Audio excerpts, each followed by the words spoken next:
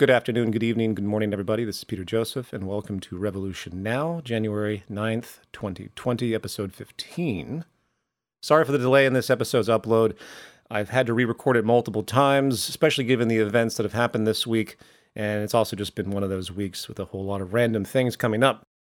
I try to make sure I compose these with a good deal of consciousness, just not a lot of rambling, as I typically hate in podcasts. So each of these episodes I try to make as concise and thoughtful as I can, and I'm willing to delay their releases if I have to. I hope that's okay. The subject for today is non-evidence-based belief and the rise of conspiracy culture, something I've touched upon in prior episodes, but will explore now more so, especially given the January 6th circus insurrection that occurred at the U.S. Capitol building, which I suspect everyone is aware of, causing a handful of deaths, sadly. Some of the footage of that event is truly horrifying, and the event is a case study in many ways, not only of the power of disinformation and propaganda, often in the form of unfounded conspiracy theories in the idiosyncratic pejorative sense of that term, but also a study of human behavior and our social nature, something that I've been interested in for a long time, how groupthink or crowd psychology, what Charles Mackay calls the madness of crowds, unfolds. He states in his book, Extraordinary Popular Delusions and the Madness of Crowds, as I've quoted before, open quote, "Men, it has been said, think in herds. It will be seen that they go mad in herds, while they only recover their senses slowly and one by one," unquote. And in the world of social media, which I believe can create crowd madness without the need for physical gathering, we are faced with an even more complex argument, that of censorship and free speech. As, in a stunning move by social media, the President of the United States, Donald J. Trump, has been banned from Facebook and his favorite mouthpiece, Twitter. I did a whole episode, by the way, on free speech a while back. It was the November 3rd episode, if anyone wishes to review it. But I wish to say right now that all of those out there saying it is totalitarian censorship for social media to ban Donald Trump, you are partially right. But it is not that simple. And for all those that say these private corporate dictatorships, as I call them, as all businesses are undemocratic by their very structure, have the ability to create their own rules, and banning of Donald Trump or anyone is their own prerogative and they can do what they want, you are also correct in the framework of the legal and structural reality we have today, but incorrect from a principled, ethical, and democratic standpoint. In other words, like most everything in our polarized society, people jump from one side to the other. You are either for total free speech, or you must be against all free speech. People have no sense of in between. They have no sense of the intersecting sociological forces that relate to culture, that relate to human biology and psychology, or that relate to the relevance of a systems science perspective, which I promote. A systems science perspective meaning you have to take into account other intersecting factors and not get lost in the absolutist assumption. The greatest philosophical and moral delusion we have as a species, as complicated as it is the idea there can be a singular propositional declaration to address given phenomenon, as if such a singular worldview could be applicable to every possible variation of that phenomenon. In other words, there will always be exceptions to a perceived rule. It is a human construct that some kind of singular moral philosophy or social philosophy will have a universal application, and that's that. It's all very convenient. It's simplistic thinking. The real world and how society manages itself specifically to reduce harm cannot be reduced to singular declarations. Do I think Donald Trump should be banned? At this particular time, I absolutely do, if you take into account the climate of violence that is happening and may continue to happen over the coming weeks as the United States leads up to the inauguration of the new president. And by the way, I'm politically apathetic here. I think Donald Trump is a lunatic that shouldn't be involved in any kind of social management on any level. That doesn't mean I support Biden and the traditional establishment. So now we have people on message boards talking about violence once again, with armed militias publicly stating they are planning even more interference and attacks, with the clear and obvious link between years of Donald Trump's pathological self-serving rhetoric about not believing anything but him and the wars against him, effectively creating a cult of personality and a subculture of millions of people that literally believe only what he says, rejecting virtually everything else on the grounds that society and its institutions are now too corrupted to be trusted, without any critical thought whatsoever. I do not believe Donald Trump should be banned forever. The climate has to dissipate first, and that is once again the sociological intersection that needs to be taken into account. And yes, on the other side of this, I obviously recognize the slippery slope of banning anyone's speech from any network, as I've talked about in the past. Private power corporate dictatorships, such as Twitter and Facebook, make their own rules, when the truth is, due to the vast reliance modern society now has on these networks, they really should be deemed public utilities at this time, and frankly, completely nationalized and be regulated in a democratic way. For example, the decision to ban Donald Trump should have been started as an executive action on the part of Twitter management, but immediately followed up with a publicly sanctioned body of officials that are supported by public interests, developed by the public, and make a detailed case about the issue to make a larger order decision. Easier said than done, because the sad fact is, due to the nature of our economy, both government and private enterprise are unified in a basic self-preserving bias. But at least government on paper is supposed to represent the will of the civil constituency. Corporations, in stark contrast, are structured dictatorships once again and do not represent democracy whatsoever. Now, I could say a great deal more about larger order sociological changes that could help create less need for any kind of social management. And as Jacques Fresco once stated, an educated population needs no controls. What that means is that an educated population will generally share the same value system in the same worldview. And without a similar shared value system or worldview, society does not have cohesion and makes it more prone to conflict. Since the Enlightenment era, the hope has been that the world would awaken to the function of reason, moving away from superstitions and arcane traditions that have no evidence-based support, coalescing the human family into a common rational direction. Nothing's perfect, but that is the human ideal. Sadly, we are very far from any kind of shared value system or shared social goals in the current state of social evolution we find ourselves as a civilization. And the United States, of course, is a case study in deep ideological polarization, fueled fundamentally by a hyper-individualistic, capitalist society based on artificial scarcity and competition, generating an enormous amount of caustic socioeconomic inequality, which is the most fundamental precondition for human division on all levels. As far as free speech itself, I want to reiterate that advocates of absolute free speech, those who declare that under no circumstance, legal or otherwise, should any entity be censored on any level, what they're doing, if they know it or not, is making the assumption of intellectual self-regulation. Intellectual self-regulation. In other words, if everyone spoke their mind in an open discourse by natural force of debate, the truth would rise to the surface and people would reach general consensus through evidence and reason in a shared, unified way. Well, that is not something we are going to see anytime soon. Political pluralism does have a dynamic function to progress society. Obviously, we don't know everything, and differences of opinion are critically important, and these debates, they help move society forward. Free speech is a vehicle for fundamental progress.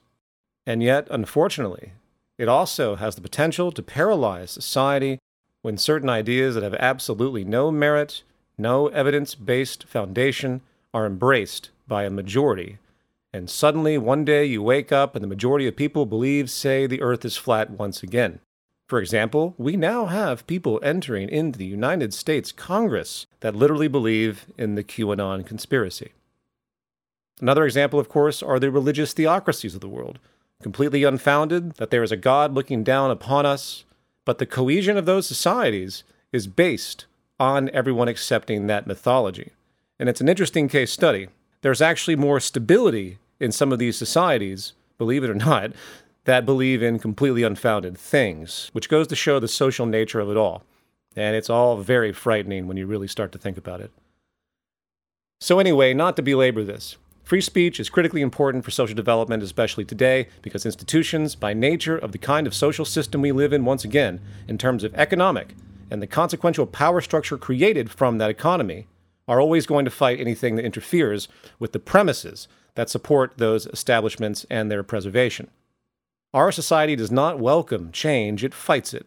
It fights it not only through dogmatic comfort zones that unfortunately appear to be part of our nature. People don't like change, it's scary, but also by the very architecture of society itself, which gravitates towards institutionalized establishment preservation for the sake of maintaining group economic and social power.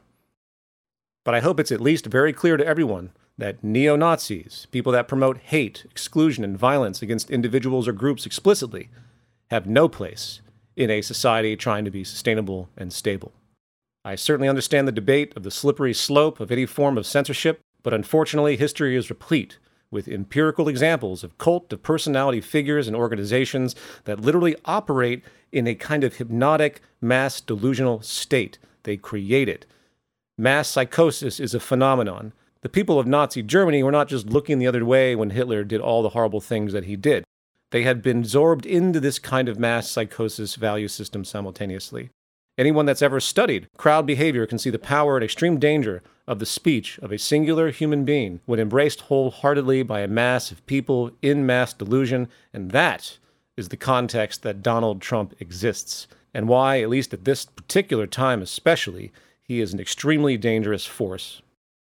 Okay, all that out of the way, let's get back to the actual subject of the show, even though it's related to what I've just talked about. I have a number of things I want to touch on in relation to non-evidence-based belief and conspiracy culture. I want to talk about the kind of mental schema or model of thought that appears common in paranoid and delusional thinking. I want to touch upon the cultural and socioeconomic foundations of how these models and beliefs and feelings arise. I will touch upon some psychological and behavioral biology understandings as related to meta-magical thinking, and I will talk about the dangers of broad categorization when it comes to this umbrella concept of conspiracy theory, how it also serves as an establishment-preserving factor in many contexts, creating false limits of debate, limiting the expansion of knowledge through stigma and ridicule.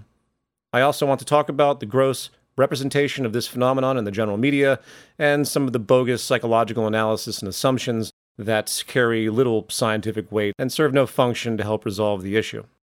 Now, as most may know, my focus of the past 13 years as a kind of public figure has been on dynamics related to the outcomes of socioeconomic inequality and ecological decline through the lens of systems science, reaching the conclusion that we cannot have the kind of economy we do if we expect to see social stability in the future. My most definitive treatment is the New Human Rights Movement, published in 2007. However, what brought me into the public light years ago was a spectacle film I made in 2007 called Zeitgeist the Movie. This film, which I still very much enjoy from an artistic standpoint, was unfortunately condemned as a conspiracy movie, as opposed to a critical thought movie and treatment on social mythology. At the time of its release, it had a very sharp impact on the internet, considered by some as the most watched internet movie of all time, at least then, and I was very surprised over the years to be contacted by universities and even high schools that were showing the movie in media study courses, critical thought courses, and even philosophy courses. And that was good because that was the true context and purpose of the film: critical thought. The first part dealt with comparative religion, which is very straightforward. The second part explored the events of September 11th, 2001, through the use of footage taken from about 30 other documentary productions and a kind of montage. And the third part of the film dealt with the nature of war, the financial system, and the problem of power itself. What makes the movie unique is it has a very strong narrative, a narrative that is actually quite gestural for the sake of artistic impression. Some may be surprised to hear this, but just because something is in the movie doesn't mean I actually believe it. Rather, it is a challenge to critical thought once again, with the goal of people walking away from the production with a renewed interest to question what they've learned in society and think for themselves critically. It was never supposed to be released to the public. I threw it up on Google Video randomly because it was originally a live performance piece I executed with a large percussion dual screen array in downtown New York City in a free, open-to-the-public 6-night run. A fascinating experience. And once it hit Google Video, for reasons I'm not quite sure in terms of how it sparked attention, it went hyper-viral. I was still working at an advertising agency and trading the financial markets at this time. I had no intention of being a filmmaker or an activist. And to finish my little anecdote here, before I explain why I'm telling you this story, there was a 3 to 4 month period, I'll never forget it, where I got an email a minute when I had the website up. Unbelievable response. Tens of thousands of emails. I still have some of them archived somewhere. So, why did I bring this up? Because I am the Zeitgeist guy. And even though I turned quickly to make Zeitgeist Addendum about economics and Zeitgeist moving forward, about public health, Zeitgeist the movie continued to have a very strong, powerful effect. And I have met some super fucked up people in my life insane, paranoid, conspiratorial people that read into that movie in a way that I never intended. The creme de la creme of paranoia. I have met thousands of folks and talked to them, and the phenomenon of conspiracy culture and this delusional conspiratorial worldview has only grown over the years. So I have a very unique knowledge of the mentalities through tons and tons of conversations with conspiracy culture. So let's now begin to break some of this stuff down. First, it's critical to make a distinction between the conspiratorial worldview and true crime-based analysis of an academic type, such as investigations regarding the death of John F. Kennedy, Martin Luther King Jr., historical war pretexts, even the events of September 11th, 2001. Events that are approached by a range of multidisciplinary, academically minded, intellectually focused people, not making sweeping judgments or grand conclusions, but doing their best to look for facts as they exist. It is one thing to argue that John F. Kennedy was not killed by a lone gunman and present the range of evidence that supports that argument. It's another thing to speculate as to the reasons why he might have been killed. Was it the result of the CIA? Did Lyndon Johnson want to take him out? Was Kennedy having an affair with somebody else's wife and that guy was the one that did it, as other people have said? It's the deviation from the analytical work, starting to invent contexts that are too distant to be proven, pollute the analysis.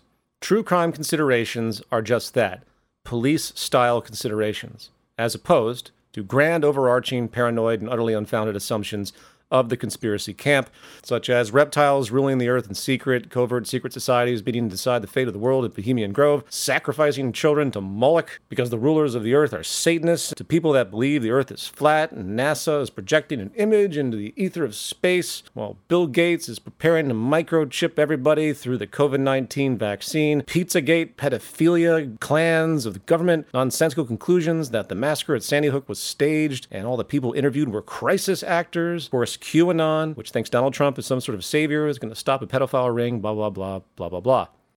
This is where the insanity rests, probably most notably propagated by people like Alex Jones and David Icke. So that separation is critical. Academic true crime separation and truly ridiculous speculation. And I'm going to get to the dangers of this as well from a categorical standpoint in terms of stigma in a second. Conspiracy culture has certain characteristics. There's a schema or mental model of thinking and how information is filtered by somebody polluted by this kind of framework. The first characteristic is the uncritical rejection of any kind of mainstream narrative. The information isn't even considered, rejected entirely on the basis of the source. For example, in my general social media activity recently, discussing the insurrection at the U.S. Capitol on January 6th, a large swath of people have just decided that Antifa was the ones behind the break-in and violence and that the Trump people were just doing their peaceful thing all along. And then you go about saying, well, look at this article that actually addresses some of the people, the photos and videos of the people that broke into the Capitol, showing that they are actually long-standing Trump supporters. And the conspiracy culture mindset shoots back and says, oh, we're not going to believe that because the source of that information is mainstream. Then you have irrational associations, where the truth of any given circumstance is overshadowed by some kind of nefarious association that is given greater weight than the circumstance itself. This is extremely common. For example, many people have decided that Black Lives Matter is not a true activist organization because George Soros has been donating to it. And because of these donations, the whole of Black Lives Matter community and all of its diversity is really just a puppet organization of this nefarious figure, George Soros. I even had first-hand experience with this kind of irrational association with Alex Jones himself years ago, probably the strongest propaganda tool in his toolkit. For when I made Zeitgeist Addendum in 2008, I featured for 1 minute a man named Jiddu Krishnamurti, a philosopher, who was born into a rather esoteric group called the Theosophic Society, which he left. He rejected the organization and went on to do deep think philosophy, which is quite enlightening, and I encourage people to listen to his work or read his work. But this had no relevance to someone like Alex Jones or the conspiracy cult followers because of irrational associations. Rather, he chose to associate Krishnamurti to the Theosophic Society, irrespective of the true relationship, and then associate the Theosophic Society to New World Order Satanism. Yes, he said that. He then encapsulated my entire film project by this association, then associating me to New World Order Satanism, whatever the hell that means. You can go punch this up if you ever want to hear him talk about it. Doesn't matter the substance of my use of Krishnamurti. Doesn't matter Krishnamurti's actual life history. Doesn't even matter the true nature of the Theosophic Society as distantly related. Suddenly my film, Zeitgeist Addendum, was simply about New World Order Satanism. This is a key associative disorder found in conspiracy culture, and it is extremely prevalent when you start to look at it. Moving on, a third mental characteristic has to do with irrational categorical associations. Categorical thinking, of course, is common to all of us. It's built into the way we comprehend the world.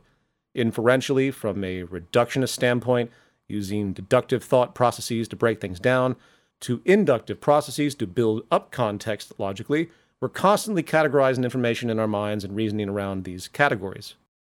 Conspiracy culture tends to assume that any significant event must have some kind of ulterior element.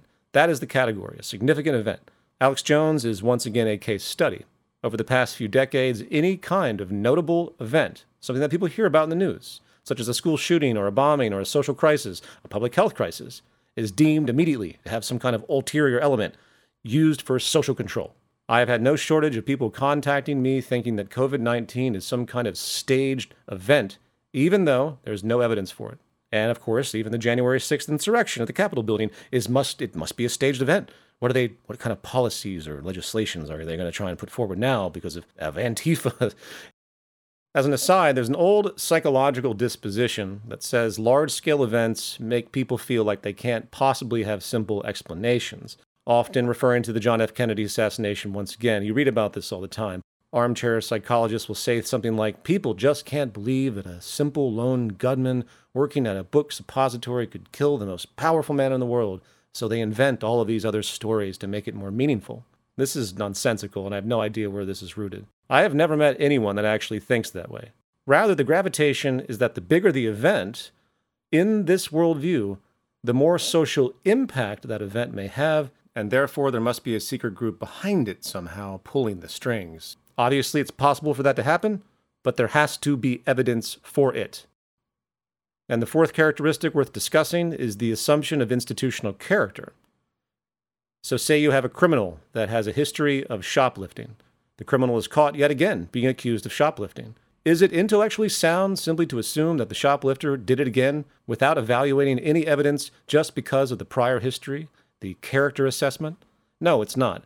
Everything has to be taken on a per-case basis, even though the character establishment of that shoplifter probably would be taken into account probabilistically as well, depending on needs. And yet conspiracy culture, once again, loves to do just that. The logic is, we have been lied to by institutions, therefore, everything the institutions tell us in the future is going to be a lie, which, of course, is a false logical conclusion. So those four characteristics understood, you now have the manner by which the stuff unfolds, the social and biopsychological mechanisms. Two are groupthink and bias confirmation. Groupthink is defined as a psychological phenomenon that occurs within a group of people in which the desire for harmony or conformity in the group results in an irrational and dysfunctional decision-making outcome. They come together and believe the same thing by force of the group.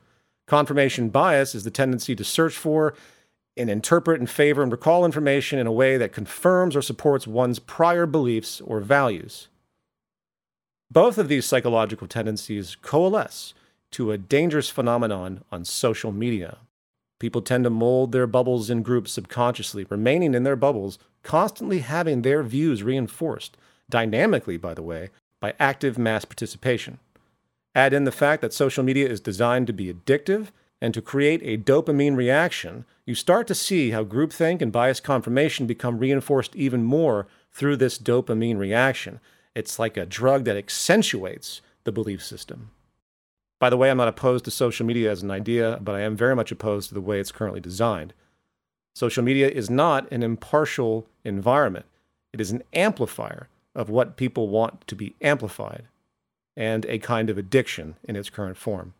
In this, and complementary to the groupthink phenomenon, it's critically important to recognize that we as human beings have evolved to seek group inclusion.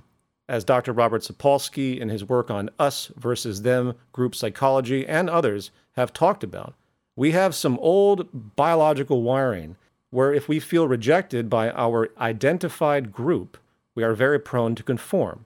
It's built into our limbic system, some kind of distant evolutionary function that arguably is not very helpful right now. We feel pain when we are rejected by our identified group, a kind of nervous system reflex. And I've said this quote before in a prior podcast, but I'm going to repeat it here in context by neurobiologist and researcher Vasily Klucharev. He writes that, open quote, "The deviation of individual opinion from the group behavior is interpreted by the nervous system as behavioral error or reward prediction error, which starts the process of behavioral change based on the dopaminergic mechanism of reinforcement learning," unquote. In other words, our very brains are somewhat trapped between rational thinking and impulsive counterreactions that seek to prefer in-group conclusions. These lower brain reactions make us vulnerable to numerous thoughtless behaviors triggered by brain chemistry, and in addition make us susceptible to external manipulation. And it certainly applies to mass narratives as well, such as the perpetuation of irrational conspiracy theories. Now, as I touched upon before, when I compared true crime issues, such as the assassination of John F. Kennedy, as an historical, criminal conspiracy theory, authentically, in contrast to absurdist theories like QAnon, it's important to see what has happened in terms of what is publicly acceptable to talk about and what is not. All too often, especially in current articles I've read recently on conspiracy culture, they write along these articles and eventually you see them start lumping in anything and everything that sort of sounds like a conspiracy. Suddenly in the same paragraph, they're talking about JFK's assassination and QAnon as if they're equivalent. What does this do? It creates a stigmatized association. Suddenly people will become fearful to talk about true crime events that are not in line with mainstream narratives, not because they're simply not in line, but because they don't want to be called a conspiracy theorist and lumped in with QAnon and flat earthers and the cult of Alex Jones and beyond. In addition, this has also been weaponized. If you go to the Wikipedia article of the Zeitgeist Movement last I checked, a movement based explicitly on seeking socioeconomic change and human sustainability, regardless of the name, some troll went in and added that my first film was the first project I did, even though the movement's based on addendum, or at least it was started by addendum. My film's not the basis of anything.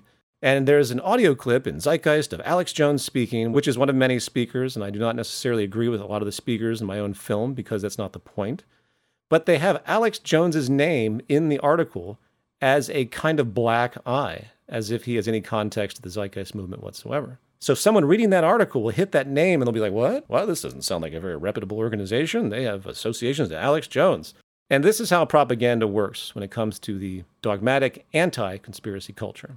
A kind of intellectual bigotry, if you will.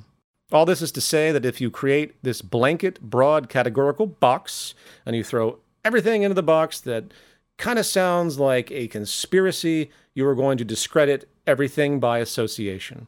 And that is a terrible intellectual place to be, creating limits of debate by stigma. Moving on, it's also important to consider the nature of metamagical thinking and schizotypal personality disorder. Schizotypal personality disorder is a characteristic set that includes people being antisocial and not forming social bonds on one side, but often, and more to the point, they hold very strange, often magical beliefs, hence metamagical thinking. Metamagical thinking is not just believing in things that are non-evidence-based, but the ideas are consistent with a kind of magical, mystical quality.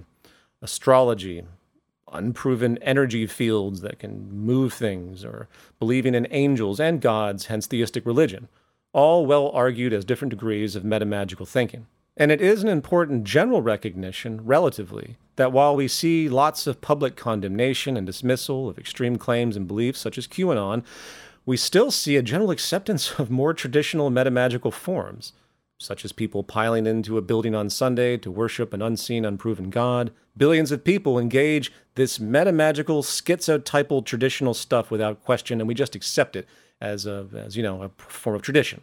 So it's interesting, as an aside, to view conspiracy culture as an extension of that. In fact, it goes beyond that if you really want to start pushing the envelope. Think about Adam Smith's invisible hand and the idea of free market self-regulation. It has been modeled that the market system left to its own devices is completely unstable and will just push wealth into the pockets of people without any kind of equilibrium. There is no equilibrium to be found in market dynamics whatsoever, which is why state intervention is constant as a mechanism of regulation and control. And yet there are tons of free market proponents that to this day still assume in the laissez-faire tradition that state regulation actually is the problem. State regulation is an inhibiting force and the reason why people are super rich and some are super poor, and hence it's not the natural dynamics of competitive market behavior, which of course it is.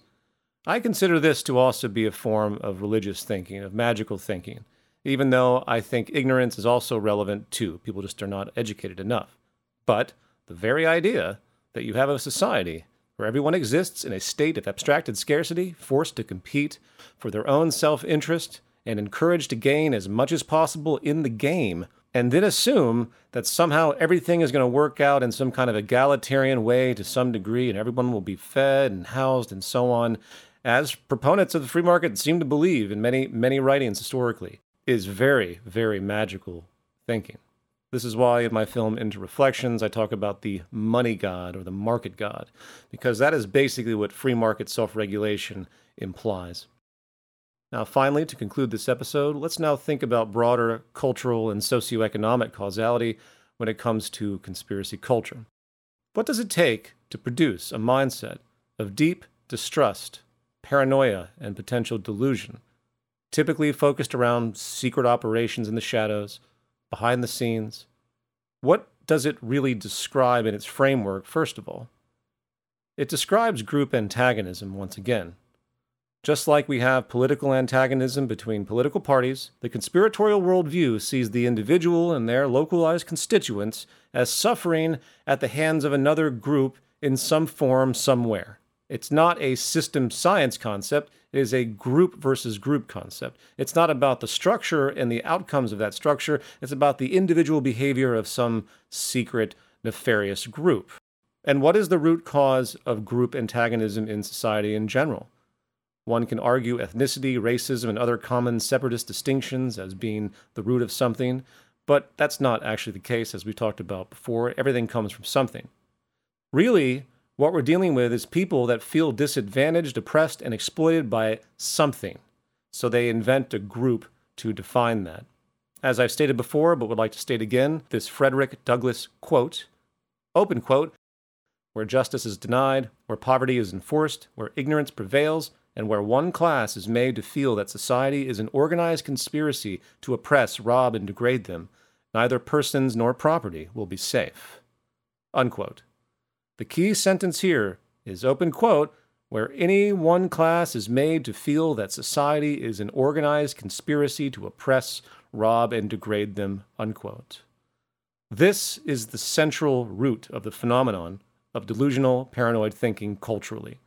If you were taught to believe, particularly in America, that you can make it, the American dream, that it's all up to you and there's nothing that's going to stop or inhibit you in the free market, when you don't make that, when you struggle, and you don't know why because you believe the mythology, you're then going to search for reasons why. And if you're not educated enough, or you're in the wrong group of people that has snowballed this kind of group antagonism in prior generations, if you don't know the answers to these problems, you will start inventing reasons. And the most intuitive and simplistic answer people can come up with is some group doing something negative to them. Such invented reasons, still framed in a group versus group way, will grow and mutate and snowball as more people embrace them in their own confusion generation after generation, while falling victim to the ideas of Alex Jones and David Icke and other people. At the same time, it's easy to understand a general distrust of major institutions in the world. It is a skeptically healthy thing to do, of course, to question the major institutions and not take anything at face value. Business is the rule of law. Money is the god. So when people turn on the news and they begin to see bias, they begin to see things that seem to fit an agenda, that don't really fit their interests, they lose trust in the system. They lose trust in institutions because of this slantedness. As, for example, companies seek to satisfy their advertisers in corporate media and government relations are preserved. It's pro-establishment. You see the general distrust of all institutions and the business climate we have created as a general outcome of that climate. And it makes perfect sense to have a general distrust because we live, once again, in a competitive society that is based on artificial scarcity, forcing people to compete with each other for basic survivals in what is nothing more than a game. There is no real reinforcement for humans to trust anything because of the constant game that is occurring based on narrow self-interest. Everyone is angling at all times. How we have any social trust in society actually bewilders me, frankly.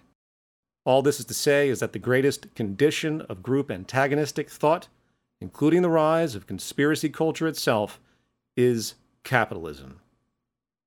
That does it for me today, and I will continue expanding on this subject a little bit more, most likely as I had other notes, but I will talk to everyone very soon. Be safe out there.